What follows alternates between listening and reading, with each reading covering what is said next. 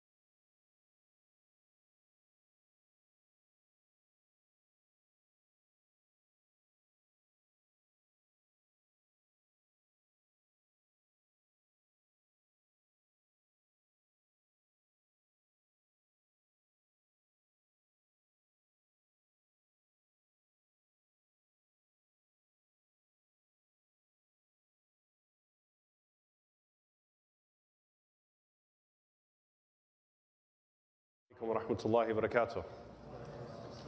بسم الله الرحمن الرحيم. الحمد لله رب العالمين والصلاة والسلام على رسوله الكريم وعلى آله وصحبه أجمعين. So alhamdulillah, it's nice to see the masjid is fuller tonight. May Allah subhanahu wa ta'ala gather us always upon good, allow us to be amongst those upon whom the angels descend with Allah's mercy and upon whom the tranquility of this world descends and acceptance ascends to Allah subhanahu wa ta'ala.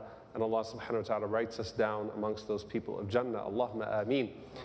Dear brothers and sisters, throughout this series of the firsts, there are certain names that are well known to the Muslims, and we sought to go deeper into those names and into the true contributions of those noble people and the status that they have with Allah and the Messenger sallallahu alaihi wasallam.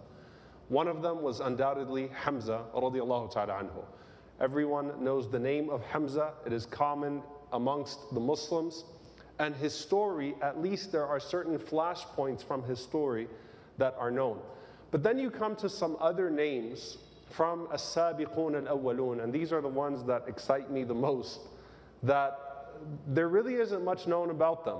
Their names might be known, and there might be something that's associated with them, but there really isn't a particular story that you can recall or anything prominent about that person that you could recall despite their status. So this person that we are covering today is undoubtedly one of those names, and someone, subhanAllah, who I hope by the end of this, inshallah, you're going to have a deep love and affection for, because this was a person who you don't just have a few snapshots in the seerah about. This is a person who is deeply involved in the life of the Prophet ﷺ and throughout the era of Khulafa al-Rashidin, has major contributions, and it's not hard to find them, although he is not regularly remembered amongst the Muslims. And so there are a few ahadith I'll start off with. Some of them, in fact, we've already mentioned. The narration of Ibn Mas'ud radiallahu ta'ala anhu, where he said that the first people to declare their Islam publicly were 7 people. The first 7 people that were out there saying that they were Muslim, that declared their Islam openly, were 7 people. Can you all give me some names? Who do you think is the first? How about Rasulullah sallallahu alaihi wasallam? That's one. Second, not in this particular hadith. Not in this particular narration. Someone mentioned him. He's Abu Bakr radiallahu ta'ala anhu. And then, I heard it here, Ammar and his mother, Sumayya. And then, who else do you guys think about? Ali is not mentioned in this particular narration. Suhaib, Bilal, and Miqdad. Okay? Ibn Mas'ud radiallahu ta'ala anhum, he says that there are 7 people that first declared their Islam publicly. Rasulullah sallallahu alaihi wasallam, Abu Bakr, Ammar, and his mother Sumayya, Suhaib, Bilal, and Miqdad. And some of the understandings of this, of course, as we've talked about, that sometimes these narrations mention a name here, but they don't mention a name here, is that these are people who were publicly persecuted for their Islam. Right? Their Islam was very well known to the people, and they faced consequences because their Islam was well known to the people. Out of all of those names, the name that you probably cannot recall a single incident about is Miqdad, right? You know about Suhaib, you know about Ammar, you know about Bilal. These are names that come to mind pretty easily. Another narration from Sa'd ibn Abi Waqqas radiallahu ta'ala anhu. He said that the ayah that was revealed, وَلَا تَطْرُدِ الَّذِينَ يَدْعُونَ رَبَّهُمْ بِالْغَدَاةِ وَالْعَشِيِّ يُرِيدُونَ وَجْهَهُ. Do not do away with those, do not turn away from those who invoke their Lord morning and evening, seeking the pleasure of Allah subhanahu wa ta'ala. He said that this verse was revealed. Obviously, the context of it is that some of the elites of Quraysh told the Prophet ﷺ to get rid of certain people around him, and then maybe we'll consider being around you. But it's the presence of these slaves and these low people that make it unbearable for us to consider even being in your presence. Sa'd radiallahu ta'ala anhu says that this verse was revealed about 6 of us.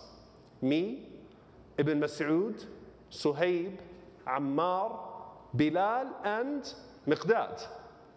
So Miqdad, once again, in the ranks of Suhaib, Ammar, Bilal. This is actually a common occurrence, but amongst those who were considered mustad'afin, who were considered amongst the weak and the downtrodden of society, that accepted Islam very early on, even though they had the most to lose by becoming Muslim. Now, we're going to be talking about Al-Miqdad ibn al-Aswad radiyallahu ta'ala anhu, and let's first start off by saying that his father is actually not Al-Aswad, which is why if you go to Google and you search Al-Miqdad, you'll see Ibn Amr and you'll see Ibn Aswad. And I'll talk about why. Miqdad is from Yemen, okay? The Yemenis in the crowd are supposed to go, woo, like it's us. Yemen, a beloved people to the Prophet ﷺ, who the Prophet ﷺ mentioned the fitrah of Ahl Yemen. And we just lost our beloved brother Tariq al-Qadri, rahimahullah ta'ala, who was everything that you'd want to see in the characteristics of a person of Yemen, the good character of the people of Yemen, the fitrah, the good nature of the people of Yemen. So you had people that came from Yemen without even being called, right? There are famous stories about people in Yemen that embraced Islam very early on. Miqdad was from Yemen. He's from Hadramaut in Yemen. And he ended up in Mecca under some very peculiar circumstances. He was amongst his tribesmen, and he was a big man. And I'm going to talk about his physical features in a bit. And while he was in Yemen, he got into a fight with one of his tribesmen. And in the midst of fighting with one of his tribesmen, he accidentally killed the man. And after accidentally killing that man from his own tribe in Yemen, he got so scared of being caught that he ran away to Mecca. So he actually came to Mecca, Al-Miqdad ibn Amr ibn Tha'laba, he came to Mecca seeking protection from anyone in Mecca that would give it to him. So he comes to Mecca, this is before Islam of course, and he goes to the different tribes and he says, who will give their brother from Yemen protection? So he goes to Banu Zuhra, which was the tribe of Sa'd radiallahu ta'ala anhu, and a man by the name of Al-Aswad gives him protection. His actual name was Al-Aswad ibn Abdi Yaghuth Al-Kindi. Al-Aswad ibn Abdi Yaghuth Al-Kindi, like Yaghuth, one of the idols mentioned from the people of Nuh alayhi salam. Al-Aswad ibn Abdi Yaghuth Al-Kindi. He gives Miqdad protection, and Miqdad ends up being one of those who's protected by Banu Zuhra, particularly Al-Aswad. And Al-Aswad gets so close to Miqdad that eventually he adopts him as his son. So he says, from now on, you're no longer just a Halif, you're no longer just someone who's protected by my tribe, you are my son. So they took him to the central place, of course, around the Kaaba, and he announced that this man, Al-Miqdad, is now no longer Al-Miqdad ibn Amr, he is my son, Al-Miqdad ibn Al-Aswad. So that's why you'll find the confusion in his name, because he had his actual father in Yemen, and then the man who adopted him in Mecca after he fled Yemen, after that conflict that he had with his fellow tribesmen. Now, what was his physical appearance like? Now, sometimes with the Sahaba, you don't find much information about their physical appearance. It's actually really interesting because sometimes you'll have a long bio, but very few details about their physical appearance. Sometimes you'll have a very short bio, and then a lot of details about their physical appearance, right? Which just shows you that the biographers focused on different things, but Al-Miqdad had a very prominent physical appearance, okay? So the way he's described, everything about Miqdad stood out physically. Everything about him stood out. He was extremely tall. He was extremely muscular. He had a big belly, alim al-batn. He had a whole lot of hair. He was extremely dark, like a shiny black color. His skin was extremely dark.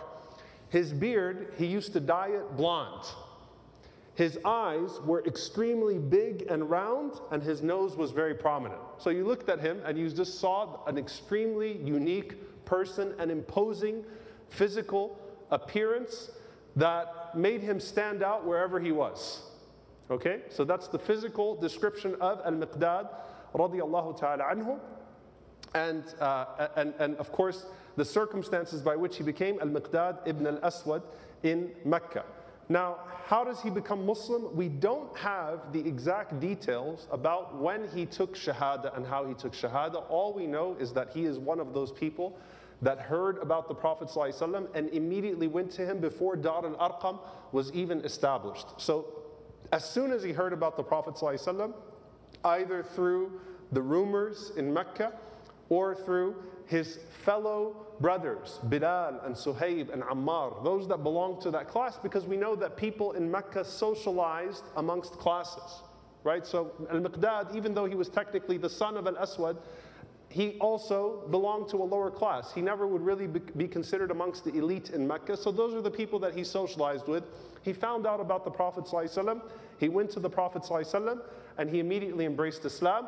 And he kept his Islam secret for a bit because he was, really vulnerable for multiple reasons. One of them is that he has no tribe to protect him. The other one is that his father, who adopted him, might undo the contract and disown him basically and leave him even more vulnerable than he already is. Lo and behold, when his father, who adopted him, Al-Aswad, finds out that he has become Muslim, he tortures him, publicly and drags him and curses him and spits on him in front of the public. So the humiliation now of the person that took me in and protected me, and he's spitting on me publicly, he is disowning me, he's calling me a bad omen, a curse in society, someone who brought nothing but horror to my household, to my family. And that's why Ibn Mas'ud radiallahu ta'ala anhu continues in that narration. He says, the 7 people who first publicly expressed their Islam, Rasulullah sallallahu alaihi wasallam, Abu Bakr, Ammar, his mother Sumayya, Suhaib, Bilal, and Miqdad. He said Allah protected the Prophet sallallahu alaihi wasallam through Abu Talib. And Allah protected Abu Bakr radiallahu anhu through his tribe. Abu Bakr was not beaten publicly, right? They would beat him privately. We've already established this because he was considered amongst the nobles. He says, as for the other 5, Quraysh would force them to wear these large coats of iron, and they would drag them under the hot sun, and they would beat them routinely. So he was amongst this group of 5, and that's where the context of this narration of Ibn Mas'ud radiallahu anhu comes from. And I want you to remember this in a later conversation Miqdad has with the Tabi'een. Like, you think that was easy for the 5 of us to be dragged, and we were known as the 5 that would be tortured by the likes of Abu Jahl and the powerful ones from the tribes. Each person comes and takes a turn. And what Ibn Mas'ud radiallahu ta'ala anhu points out is that you didn't even need to be like a master to them or from a certain tribe to beat them.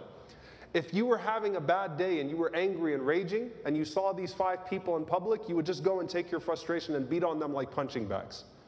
So Miqdad said, I suffered the worst of persecution in the early days of Islam alongside Bilal and Suhaib and Ammar and Khabbab and these types.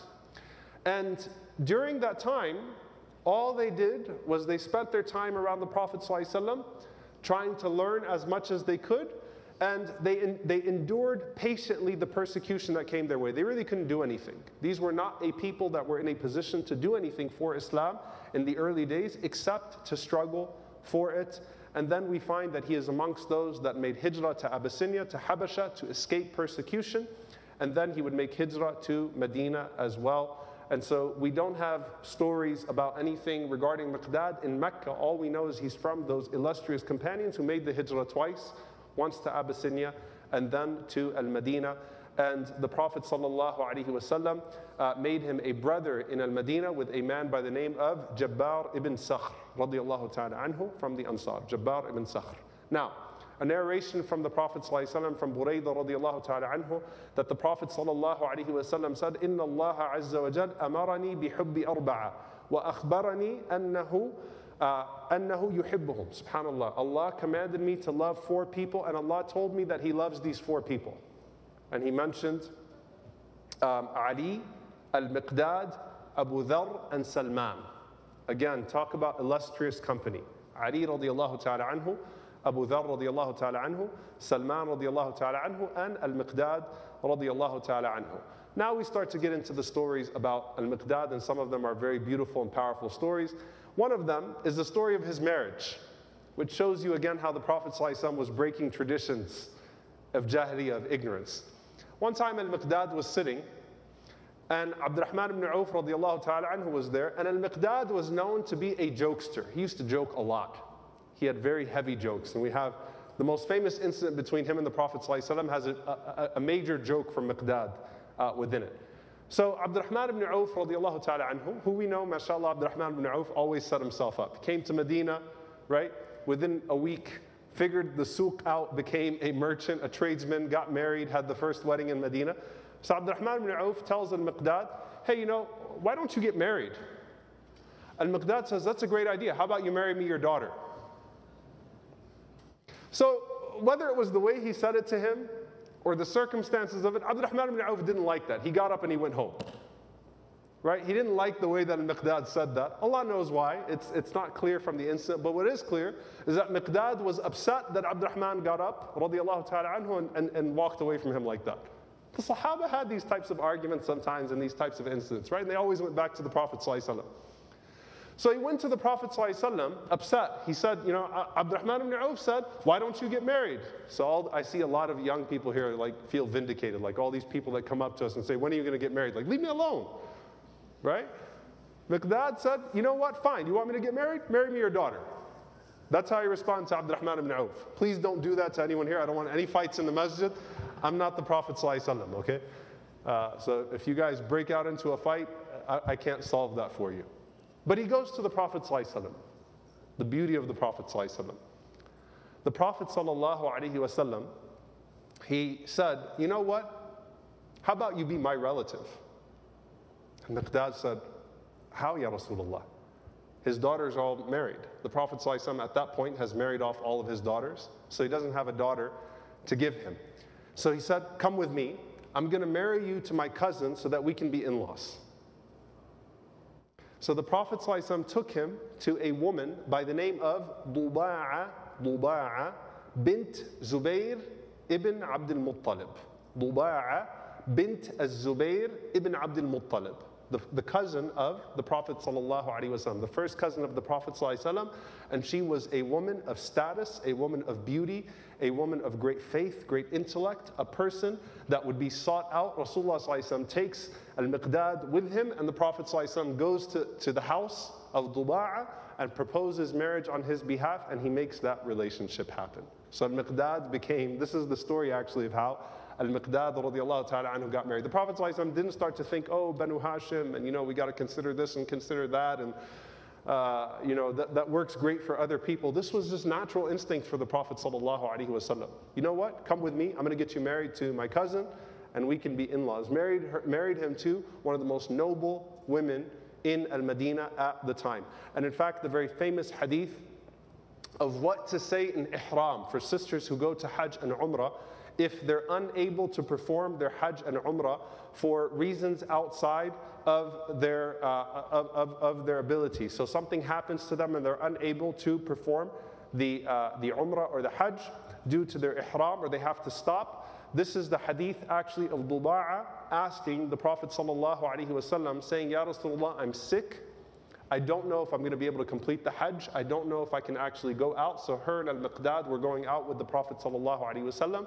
And the Prophet ﷺ told her to perform the Hajj and said, go out with the intention to complete the Hajj, and say as you are making the intention that, or put the stipulation, Allahumma mahilli haythu habastani. Allahumma mahilli haythu habastani. That, oh Allah, I will finish my ihram at the place that you stop me. So I will discontinue my ihram wherever you stop me if I'm unable to perform my Hajj or my Umrah. So this is what we teach in the fiqh of Hajj and Umrah. We learned this actually from the wife of Al-Miqdad ibn al-Aswad radiallahu ta'ala anhu. Now, what is his particular status with the Prophet ﷺ beyond the love that the Prophet ﷺ has for him? The Prophet ﷺ saying that Allah loves him, that Allah commanded us to love him.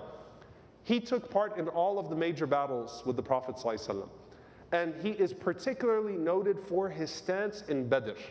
Ali radiallahu ta'ala anhu, he says, وَمَا كَانَ مِنَّا فَارِسٌ يَوْمَ بَدْرٍ غَيْرَ الْمِقْدَادِ بْنِ الْأَسْوَدِ radiallahu ta'ala anhu. There was only one horseman on our side in the battle of Badr, and that was Al-Miqdad radiallahu ta'ala anhu. Remember, the Muslims were not ready for an all-out battle. They got sucked into it, baited into a battle, as they were just attacking a caravan that had stolen their goods. The mushrikeen, on the other hand, had tens, hundreds of horses, right? The Muslims didn't have any horses with them. They had one horse. Al-Miqdad was the only person on a horse on the day of Badr. And so the Sahaba used to call him the first horseman fi sabilillah. He's the first person to ride a horse in the path of Allah subhanahu wa ta'ala in this battle of Badr, and that's obviously because of his skill on a horse in particular and the way that he was able to command the army. So the Prophet ﷺ put him in charge of the left flank of the battle. But it wasn't just his physical strength. It was also the way he boosted the morale of the Muslims. Ibn Mas'ud radiallahu ta'ala anhu, he says, and this is in Al-Bukhari, he says, شَهِدْتُ مِنَ الْمِقْدَادِ مَشْهَدًا لأن أكون صاحبه أحب إلي مما عُدِرَ به. He says that I witnessed from Miqdad radiallahu ta'ala anhu a scene which would have been dearer to me than anything had I been that person in that particular scene. He said he came to the Prophet ﷺ, أتى النبي صلى الله عليه وسلم وهو يدعو على المشركين. He came to the Prophet ﷺ when the Prophet ﷺ was telling us that we would have to fight the polytheists. What is he talking about? When the Muslims knew what was coming to them at Badr, that they were actually going to face a whole army, that was a moment where they could have froze and said, you know what, let's run away to Medina and get out of here. Let's hurry up and flee and avoid the wrath of the mushrikeen, the disbelievers from Mecca. And that moment, is a crucial moment. Who's going to say what first, right? When the Prophet ﷺ says, you know what, let's fight them. At that moment, someone's statement could break the morale of the Muslims, or someone could make the morale of the Muslims. So Ibn Mas'ud radiallahu ta'ala anhu says, as soon as the Prophet ﷺ said that, he said Miqdad stood up, and Miqdad had a loud voice, a booming voice. Everything about him, subhanAllah, was prominent. You looked at him, he spoke, everything, prominence. So his voice was booming. So he stood up and he said, Ya Rasulullah, لا نقول كما قال قوم موسى اذهب أنت وربك فقاتلا.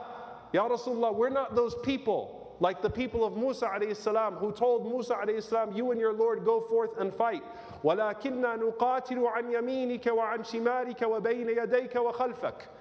But we will fight on the right of you and the left of you and in front of you and behind you. We have you from all directions, Ya Rasulullah. We're not going to tell you go forth and fight and leave you back. And when he did that, Ibn Mas'ud radiallahu ta'ala anhu said, فَرَأَيْتُ النَّبِيَّ صَلَّى اللَّهُ عَلَيْهِ وَسَلَّمْ أَشْرَقَ وَجْهُهُ وَسَرَّهُ. He said, I looked at the Prophet ﷺ's face, and his face became so bright with joy and happiness. You could see how pleased the Prophet ﷺ was with Miqdad radiallahu ta'ala anhu. And the way the Sahaba, if you're in that gathering then and you heard Miqdad say that, you're like, yeah, you're right. We're not the people of Musa. We're not Bani Israel. No, we're going to stand up and fight with you, Ya Rasulullah. We're going with you, Ya Rasulullah. So Ibn Mas'ud radiallahu anhu said the way that he made the Prophet ﷺ smile, and the Prophet ﷺ always smiled, alayhi salatu wasalam, but the happiness he brought to his face, I wished I could have been Miqdad that day. I wished I could have been the person that brought that to the Prophet ﷺ. And so once the battle went forward, Al-Miqdad was one of the heroes of Badr. They said in every direction you looked, you saw the Malaika and you saw Miqdad. You saw the angels and you saw the horse of Miqdad in the battle of Badr. Every direction you looked, he was with his horse and he was fighting fi sabilillah. In the battle of Uhud, Al-Miqdad, because he was skilled in many different ways, Al-Miqdad was also one of the archers. However, he was not one of the archers that came down. Remember, some of the archers came down, some of them stayed on the mountain. So he was one of those who held his position even after most of them had come down in the battle of Uhud, which left them in a particular situation. However, this is the most famous incident of Miqdad, and it is the most beautiful incident of Miqdad. Actually, one of the most beloved incidents about the Prophet sallallahu alaihi wasallam. When you really want to know the character of the Prophet sallallahu alaihi wasallam with his companions. And in fact, if you go to the books of Seerah, and they say the incident of Miqdad, they're talking about the incident I'm about to say to you. So if no other incident is mentioned about him in the books, this is the one that will be mentioned about him. Al-Miqdad radiallahu ta'ala anhu, he says that there was a day that I was with two of my companions, and he said we were so hungry that we were starting to lose our vision and our hearing. Allahu Akbar. A person of that stature, who is of that seniority, and this is the struggling in Medina. He said we were so hungry, we started to lose our vision and to lose our hearing. So he said, we presented our situations to the Sahaba, but they were not capable of hosting us either. People were struggling at that time. So it was during a time of hardship. And Allah knows, maybe it was around the time of Khandaq or something else, but a time of hardship. So no one hosted us, and the hunger was getting to us, and this was the point where we were most desperate. Then the Prophet ﷺ saw us. So the Prophet ﷺ picked up the three of us, and he told us to follow him. So he took us sallallahu alaihi wasallam to one of his hujurat, one of his rooms. And the Prophet sallallahu alaihi wasallam, he only had at that point 3 goats, and from those 3 goats, all of the family of the Prophet sallallahu alaihi wasallam would drink, and that would be the only provision that they had. So the Prophet sallallahu alaihi wasallam had no bread, he had no meat, he had no dates at that time. All he had was the milk that would come from these 3 goats. So the Prophet sallallahu alaihi wasallam, he told me, Al-Miqdad, he said, Ya Miqdad, he said, go ahead and milk these 3 goats and get whatever you can for them, for you and your companions. And the Prophet ﷺ said, Arba'ati aqsam waj'al li qisman. This is the important part. Rasulullah said, I'm starving too. So the Prophet told Miqdad, milk the udders of all 3 goats, 1 for each of you, and then save something for me, and I'll be right back. All right, so Miqdad has clear instructions: milk the udders, get enough for you and your 2 companions, and 1 for the Prophet ﷺ. So he said the Prophet ﷺ gave me that order. He said I did that. I milked the udders. I divided whatever I was able to get from the goats into 4. I gave to my 2 companions. I took 1 cup, I covered it for the Prophet ﷺ, so when the Prophet ﷺ gets home, the Prophet ﷺ would be able to drink from it, and I drank my share. He said that what ended up happening, my 2 companions drank, I drank, they went to sleep, I was still hungry. So he said it didn't suffice me. So basically he said the shaitan came to me, and I'm looking at the portion I took for the Prophet ﷺ, and that cup of milk looked so good. This is the man who stood up in Badr, right, who got tortured in Mecca, stood up in Badr, but subhanAllah what hunger does to a person, right? He's like, I was staring at that cup that I prepared for the Prophet ﷺ. And he said the shaitan came to me, and he actually starts to tell us in this narration what the shaitan started to tell him as an excuse. He said that the shaitan came to me, and I started to talk to myself. You know, it may be that the Prophet passed by one of the houses of the Ansar, and surely they would have given him some food. So he's been out for a long time. So I'm sure someone gave the Prophet something to drink, something to eat. So he said, I'm sitting there and I'm looking at it, and he said the Prophet was taking a long time. I'm not falling asleep. I'm hungry. He said, eventually I went and I said, Bismillah. I drank that cup of milk, the one that I saved for the Prophet ﷺ. I put it down. He said, I laid down, and he said the shaitan came to me and said, Ma fa'alta ant? What did you do? So he's giving us the way the shaitan does waswas to a person. He said, you are destroyed. The Prophet ﷺ is going to come back, and he's going to find that you disobeyed him and that you drank from his milk. You might as well flee from the community right now before he catches you and he kills you. So all these thoughts are going through the brain of Miqdad. What is Rasulullah ﷺ going to do to me? So he said, then the Prophet ﷺ came home, and I was laying down in the room. And clearly from the narration, there were no women in this particular room. It was just those 3 companions. And he said that the Prophet ﷺ, when he used to come into a room, min adab al-Nabi ﷺ, one of the mannerisms of the Prophet ﷺ, he said he would greet the home with a voice that was audible enough that the one who was awake would hear him, and the one who was sleeping would not wake up. Like the Prophet ﷺ did not come in and say, Assalamu alaikum, and wake everybody up. He would say, Assalamu alaikum. Whoever was there, who was already awake, heard him. Whoever was sleeping would stay sleeping. So he said the Prophet ﷺ came in. He said, Assalamu alaikum. And my other 2 companions were sleeping. And I was under the blanket. And he said, I was such a big man that the blanket could barely cover me. And I'm looking at the Prophet ﷺ like, Ya Allah, I'm in trouble. So he said that the Prophet ﷺ looked at us. He pretended like he was sleeping. He's kind of looking at him. And he said, then the Prophet ﷺ started to pray. And he said he performed salah for a while. And then once the Prophet ﷺ finished salah, he looked at the cup. The cup was empty. Miqdad said, I'm in trouble now. He's about to make dua against me. Because the Prophet ﷺ raised his hands. So you imagine, he looked at the cup was empty.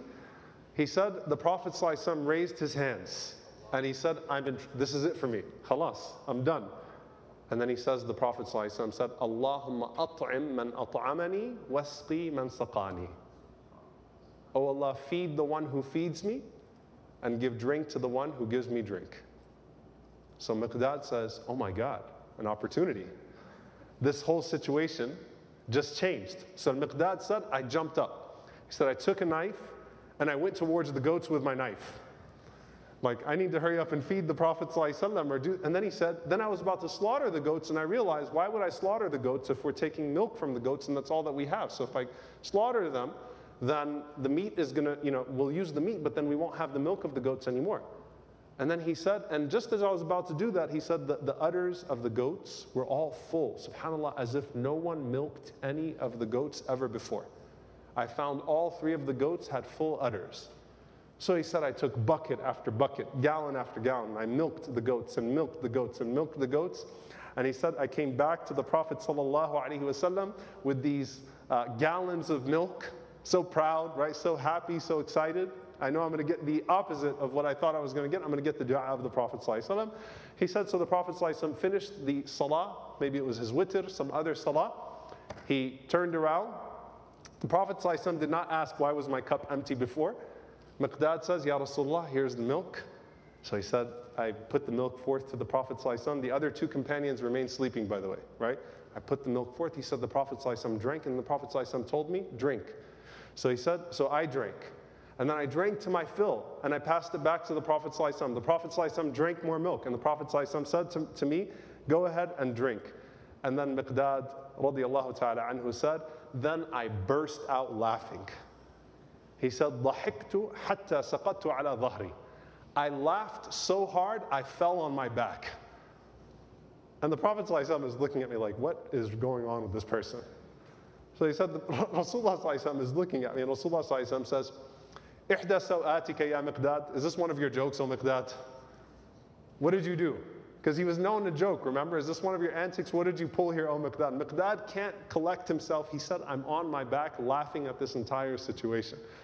So he said, I told the Prophet ﷺ everything that happened. I told Rasulullah, I admitted to the Prophet ﷺ what I did, and I admitted to the Prophet ﷺ how I felt when I heard his dua, Allahumma at'im man at'amani wasqi man saqani, right? I got the answer to the dua, and the Prophet ﷺ, he smiled and he said, this is only from the mercy of Allah, and he said, now wake up your two companions so they can drink from the milk as well. So subhanAllah, at that point Miqdad said, there was so much milk, I could wake them up. And I did not care who would drink from it at that point. I got the reward from the Prophet sallallahu alaihi wasallam.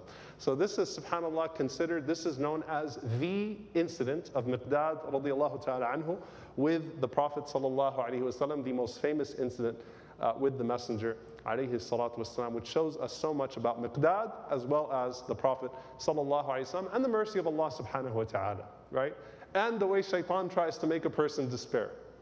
Like Miqdad says, I could have been doomed. I thought I was done. I thought to get up and just run away from the Prophet ﷺ. But instead, look how Allah subhanahu wa ta'ala opened the door for Al-Miqdad radiallahu ta'ala anhu. And Miqdad narrated some of the ways that the Prophet ﷺ performed these miracles in many different situations with the fuqara, with the poor people, in which he mentioned that in one of the situations, I was with 10 people that included the Prophet ﷺ, and we had one goat that barely produced milk, and the Prophet ﷺ produced from that goat enough milk that all of us were able to drink in groups of 10, and many other narrations of the sorts. The Prophet ﷺ continued to choose Miqdad radiallahu ta'ala anhu as a leader in many different expeditions, and subhanAllah, one of the things that we find is that Miqdad did not like the way that people treated their leaders. And he feared that it would mess with his ikhlas, with his sincerity. So he actually asked the Prophet ﷺ to never put him in a position of leadership again. Because he was worried about his niyyah, he was worried about his intention being compromised in the process. And he would not even be an imam in salah. He wouldn't even lead the people in prayer because of how much he feared for his intentions after he saw the way that the Sahaba were starting to put people on a pedestal as they were leaders. Very unique personality, subhanAllah. Another incident that happened, famous incident. You may have heard the hadith where the Prophet ﷺ said that if these flatterers, people that flatter you, people not that say thank you and that say nice things to you, no, people that overpraise you and flatter you, the same people that will backbite you behind your back will, flatter you in front of you. The Prophet ﷺ said, when these type of people come to you, throw dirt on them, like get away from me, right? And there is a literal part to that, but of course, it's more of just I don't want to hear this. Just shun that. Don't let people go overboard with you. Show them some displeasure in your face. Show them that you're not okay with it. So Miqdad radiallahu ta'ala anhu was once with Uthman radiallahu ta'ala anhu. And one of these people came to Uthman radiallahu ta'ala anhu and he started to praise him and praise him and praise him and flatter him and flatter him and flatter him. So Miqdad got so sick of him, he went and he grabbed some pebbles, and then he went and he sat right in front of the man on his knees, and he started to throw the pebbles at the man, as if he was one of the jamarat. And Uthman radiallahu anhu said, "Ma sha'nuki ya Miqdad? What are you doing, O Miqdad?" He said, "Look, the Prophet ﷺ said, when you see these people that shower this flattery on you and praise on you, then throw dust on them, right? Like, send them away. These people are no good." So that was the character of Miqdad radiallahu ta'ala anhu. And when the verse of Tabanni, by the way, where Allah subhanahu wa ta'ala mentioned, which is of course applied most to Zayd radiallahu ta'ala anhu, who went from Zayd ibn Muhammad to Zayd ibn al-Haritha, when that verse was revealed, then Miqdad went back to being al-Miqdad ibn Amr. So he is both al-Miqdad ibn al-Aswad as well as al-Miqdad ibn Amr, and the books mention him with both names. So of the virtues, as we mentioned, he was in both hijras. He played a role in all of the battles with the Prophet ﷺ. He was one of the few people that played a key role in the conquest of Egypt and Ash-Sham. So he was in all of the major battles in regards to the opening of Masr, of the opening of Egypt, as well as the opening of Ash-Sham, including the liberation, the opening of Palestine. May Allah subhanahu wa ta'ala allow us to see it in our lifetimes as well. Allahumma ameen. He was also a Quran reciter, and he used to love to recite the Quran before and during the time of battle. SubhanAllah, it's so unique. To remind the people of Allah. So before the battles, you would hear Al-Miqdad, and he would be walking through the ranks of the Muslims, reciting the verses of the Quran in a very loud way. And there was not a single battle that he would not do this. So he was known for being the person to walk through the ranks of the Muslims before battle and to recite the Quran with his booming voice, radiallahu ta'ala anhu. And we even find, by the way, in the famous battle of Yarmouk, that Khalid ibn al-Walid, radiallahu ta'ala anhu, when he saw, Yarmouk was a huge discrepancy in terms of the size of the army they were facing. Khalid radiallahu ta'ala anhu called for Miqdad, and he told him to go and to recite Surah Al-Anfal to the troops in the back. And so Al-Miqdad starts to walk between the ranks of the Muslims, and he starts to recite out loud the verses of Al-Anfal to boost their morale, to keep them going for the battle. And where does he get the nickname of being greater than 1,000 people? Umar ibn al-Khattab radiallahu ta'ala anhu. When he sent the reinforcements to Amr ibn al-As, as Amr ibn al-As saw an opening to Egypt, Umar radiallahu ta'ala anhu only mentioned one man. He said, "Look, I'm sending you people, but amongst them I'm sending you Miqdad, who's better than 1,000 men." Imagine getting that testimony from Umar ibn al-Khattab. What kind of a man do you have to be called better than 1,000 soldiers, better than 1,000 men, by Umar ibn al-Khattab radiallahu ta'ala anhu? But that was how Umar radiallahu anhu referred to Miqdad radiallahu anhu when he sent him alongside Amr ibn al-As radiallahu ta'ala anhu as he asked for reinforcements. When the fitna broke out, he was one of those people who strongly took the side of Ali radiallahu ta'ala anhu. And that is not something that is a lack of honor in any way. Strong supporter of Ali radiallahu ta'ala anhu throughout the fitna, because this was also the position of Ammar radiallahu ta'ala anhu, the position of Abu Dharr radiallahu ta'ala anhu. So that he was one of those who took a strong side with Ali radiallahu ta'ala anhu. But after the fitna was over, he served in the army of Muawiyah radiallahu ta'ala anhu, and was one of those who was instrumental to the conquest of Cyprus under Muawiyah, the first naval brigade, the one that the Prophet ﷺ said that he saw those first people that would travel by sea, fi sabilillah, and they had crowns on their heads. He was amongst those people that went out on the day of Cyprus and receives that from the Prophet sallallahu alaihi wasallam.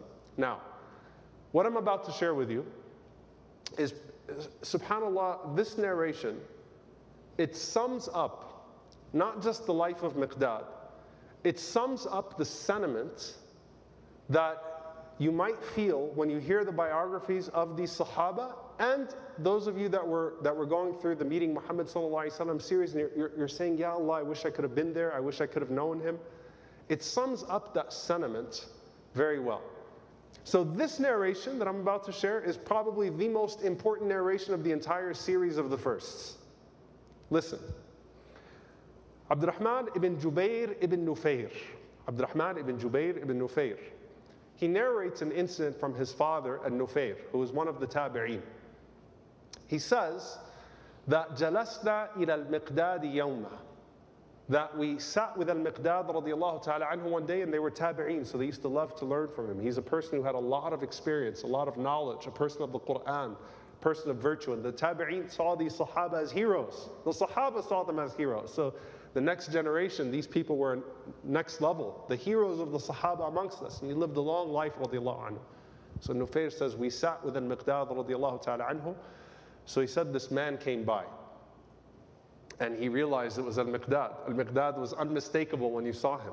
It's like, oh my God, the legend. This is Al-Miqdad, right? Let me get your autograph. Let me do this. Let me do that. But he was stunned by Al-Miqdad. That's the point, right? What a beautiful person. What a noble person. Someone we've heard so much about. And Al-Miqdad hated that praise, right? But the words that he says to Miqdad, listen closely. And I'll read it in Arabic first. He said, طُوبَى لِهَاتَيْنِ الْعَيْنَيْنِ اللَّتَيْنِ رَأَتَا رَسُولُ اللَّهِ صَلَّى اللَّهُ عَلَيْهِ وَسَلَّمَ طُوبَى لِهَاتَيْنِ الْعَيْنَيْنِ اللَّتَيْنِ رَأَتَا رَسُولُ اللَّهِ صَلَّى اللَّهُ عَلَيْهِ وَسَلَّمَ. How blessed are these two eyes that got to lay themselves on the Prophet sallallahu alaihi wasallam. Like, Ya Allah, Miqdad, you are so blessed, you're so lucky. You got to see the Prophet sallallahu alaihi wasallam. So he said, طُوبَى لِهَاتَيْنِ الْعَيْنَيْنِ اللَّتَيْنِ رَأَتَا رَسُولُ اللَّهِ صَلَّى اللَّهُ عَلَيْهِ وَسَلَّمَ وَاللَّهِ لَوَدَدْنَا أَنَّا رَأَيْنَا مَا رَأَيْتَ. I swear by Allah, I wish we could have seen what you saw. Okay? Now this is a long narration, so I just gave you the beginning in Arabic, so those that want to look up the full narration in Arabic, it's easily found. But I'm going to give you the response of Miqdad. What do you think the response would be? Yeah, alhamdulillah, Rasulullah was beautiful. It was amazing to be from the Sahaba. Let me show you my sword from Badr. Keep giving you the insights into how it was to be amongst the Prophet ﷺ, right? It's a beautiful sentiment. Ya Allah, we wish we were Sahaba. We wish we could have been there the day of Badr. We wish we could have been there these days with the Prophet ﷺ. Miqdad stood up and he responded to him. And he said, what makes you people wish to be present at a time that Allah made you absent from without you knowing what you would have been had you been present? What makes you wish to be present in a time that Allah made you absent from and you don't know what you would have done had you been present with the Prophet sallallahu alaihi wasallam? And he says, I swear by Allah, there were people who were present during the time of the Prophet sallallahu alaihi wasallam, but Allah threw them headfirst into Jahannam because they did not accept him and they refused to believe in him. Would you people rather not thank Allah that you were born as people who only know Allah as your Rabb, who only know Islam as their religion, and who believe in everything that Rasulullah sallallahu alaihi wasallam brought? Like you tabi'een, you have it so lucky. Children of the Sahaba. You were born and your parents loved Allah so much, they gave it all to you. You didn't have to fight the way we had to fight. You didn't have to be put in those coats of iron the way that we were put in those coats of iron and dragged, me and Bilal and Suhaib, and tortured the way we were tortured. All you knew your whole life was Allah as your Lord, Islam as your religion, Muhammad sallallahu alaihi wasallam as your messenger. And he said, Wallahi, we bore hardships that no other generation bore. I swear by Allah that Allah sent Rasulullah sallallahu alaihi wasallam during a time that was more difficult than any other time in which he sent prophets. It was a time in which the succession of the prophets had long been paused, and where people were so ignorant that they saw no religion better than idol worship. The only thing they could come to was to make these stones and worship them. That's how far in jahl, how steeped in ignorance these people were. And he says, then Allah sent the Prophet ﷺ bil-Furqan, with the Furqan, meaning the Quran, the criteria. And he said, with that Furqan, Allah differentiated truth from falsehood. And upon that Furqan, even parents and children were divided. And he said, it was so hard on us that a person whose heart was unlocked to Iman, was unlocked to faith, would see his father or his son or his brother live as a rejecter of the Prophet sallallahu alaihi wasallam and his message. And we knew that they would be thrown into Jahannam. SubhanAllah, like, you know how hard it was for us to see our relatives? I know the converts in here can relate to this, right? I mean, like this difficulty, like you think it's easy? For us, we looked around and we were suddenly separated from our parents who were persecuting us because we believed in Allah. His own father, Aswad, he loved him so much, he adopted him. That's a big move. We saw our fathers, our brothers, our mothers, our sisters, and they fought us for Allah. And we had to see them in that way. And then he said, because of that, we couldn't experience any coolness in our hearts, knowing what the destiny of our relatives was. And he said, it was then that Allah revealed, رَبَّنَا هَبْ لَنَا مِنْ أَزْوَاجِنَا وَذُرِّيَّاتِنَا قُرَّةَ أَعْيُنٍ وَجَعَلْنَا لِلْمُتَّقِينَ إِمَامًا. Powerful narration. He said, that's when Allah revealed, seeing our situation, how difficult it was for us to have to make these choices, to not just undergo the physical persecution, but being separated from our families, tortured by our families, believing so much in the Prophet ﷺ, believing so much in what he promised, while our families were so resolute in standing against it and being enemies of the Prophet ﷺ. And we could never really experience coolness in our hearts and our eyes. We were never really that happy because we thought, what about our fathers? What about our brothers? What about those that we love? And that's when Allah revealed, رَبَّنَا هَبْ لَنَا مِنْ أَزْوَاجِنَا وَذُرِّيَّاتِنَا قُرَّةَ أَعْيُنٍ وَجَعَلْنَا لِلْمُتَّقِينَ إِمَامًا. Oh Allah, grant us from our spouses and our children the coolness of our eyes. That our eyes are cooled and our hearts are cooled by what? By their adhering to faith. And let us be لِلْمُتَّقِينَ, to those that come after us. Let us be forerunners. Let us be leaders in faith to those that come after us. This is probably the most important narration of the series. You think when you look back and you say, if I was there, I would have been right between Hamza and Miqdad. Said, which one of them should I take? Of course I would have suffered for the sake of Allah. Of course I would have gone against the grain of society and endured all of the difficulties that came. Of course this, of course that. Be grateful for the generation Allah put you in. Be grateful for the time Allah put you in. لا يكلف الله نفسا إلا وسعها ولا يظلم ربك أحدا. Allah does not bear a soul beyond its scope, nor does Allah wrong a single one of us. Allah put you here now in your family, in your community for a reason. Say alhamdulillah for the time that Allah put you in. Because Allah gave you your unique share of problems, your unique share of opportunities, your unique exposure to faith, your unique exposure to fasad, to corruption. And you have a chance to stand with and for the truth. Allah gave that to you.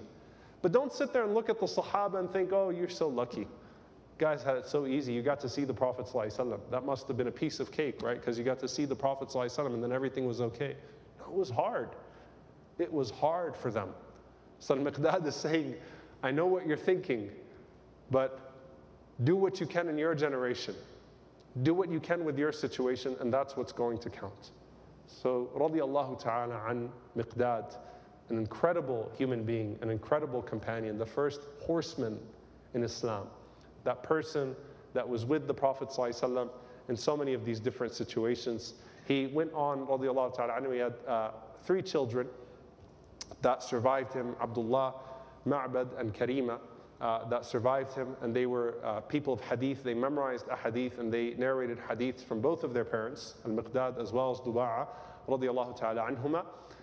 The most famous hadith, interestingly enough, and there are kids, so I won't repeat the full hadith, but it's actually interesting because it's Ali radiallahu ta'ala anhu needing to ask the Prophet ﷺ about an embarrassing question about whether or not he would need to do ghusl, to take a ritual bath, and he's too embarrassed to approach the Prophet ﷺ, so he tells Miqdad, can you go ask the Prophet ﷺ for me? So it's actually, subhanAllah, the most famous narration is a narration of Ali radiallahu ta'ala anhu, which shows you the position he had with the Prophet ﷺ. And it's an authentic narration in Sahih Muslim, where he asked Miqdad to go ask the Prophet ﷺ a question on his behalf, and the Prophet ﷺ gave him an answer that would then go back to Ali radiallahu ta'ala anhu. The narration that I mentioned, it's a disputed narration in chain, but it's mentioned at the end of Siyar A'lam an-Nubala, as well as all of the biographies. This hadith in Muslim Imam Ahmad from Buraidah radiallahu ta'ala anhu, alaykum bihubbi arba'a, you must love 4 people, Ali wa Abi Dharr wa Salman wal Miqdad. Ali and Abu Dharr and Salman and Miqdad, we bear witness to Allah subhanahu wa ta'ala, or we seek from Allah subhanahu wa ta'ala to put the love of them in our hearts, and to put the love of the Prophet ﷺ in our hearts. Allahumma ameen. Lastly, his inheritance, which is an interesting narration. Karima, his daughter, narrates that when al-Miqdad died, his wasiyah included 36,000 dirhams for al-Hasan wal-Husayn, radiyallahu ta'ala anhuma, as well as 7,000 dirhams for each of Ummahat al-Mu'mineen, each of the mothers of the believers. So his heart being attached to al-Hasan wal-Husayn, as well as Ummahat al-Mu'mineen, the mothers of the believers, is very special. And he died in Damascus, in Damascus. May Allah subhanahu wa ta'ala liberate Damascus and be with our people in Syria as well. Allahumma ameen. Wa radiyallahu ta'ala an Miqdad. Allahumma ameen. Wa sallallahu wa sallam barak ala nabiyyina Muhammad wa ala alihi wa sahbihi ajma'een. And inshallah ta'ala, we have time for a few questions from the audience, but we